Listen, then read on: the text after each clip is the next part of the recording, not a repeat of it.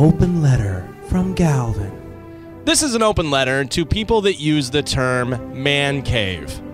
Dear people that use the term man cave, seriously, I gotta be honest, for quite some time now, I just assumed when people said man cave, they were talking about gay sex. It's probably why I got such weird looks when a guy would invite me to his man cave and I would say, I'm flattered, but I'm straight. I just always assumed that there were only two things that go on in a man cave. Just a lot of talk and inspection of man meat, and that you and your friends go into your man cave to do some manscaping. Just a bunch of dudes with trimmers and lotions high-fiving and giggling. Then I found out that man cave is actually just what guys that have a wife that bosses them around call their garage once they put a TV and a recliner in there. By the way, is that all it takes for a man cave? Just throw a TV in a spare room? Why are there so many quilts and a walker in your man cave? Well, sometimes my Gram stays in this room, but when she's not here, it's totally my man cave, bro. Yeah, that sounds like a real party.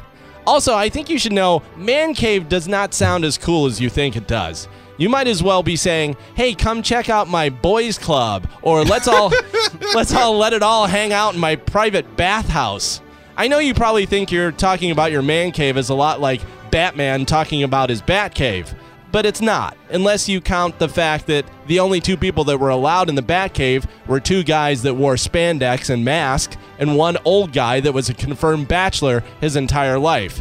In that case, yes, you're Batman. Man cave, man crush, man card, mancation.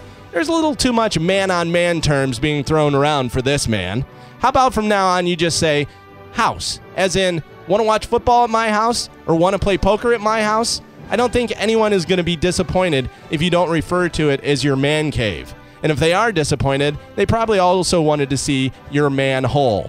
I'm Galvin from the Mike Kelta Show, and this has been an open letter to people that use the term man cave.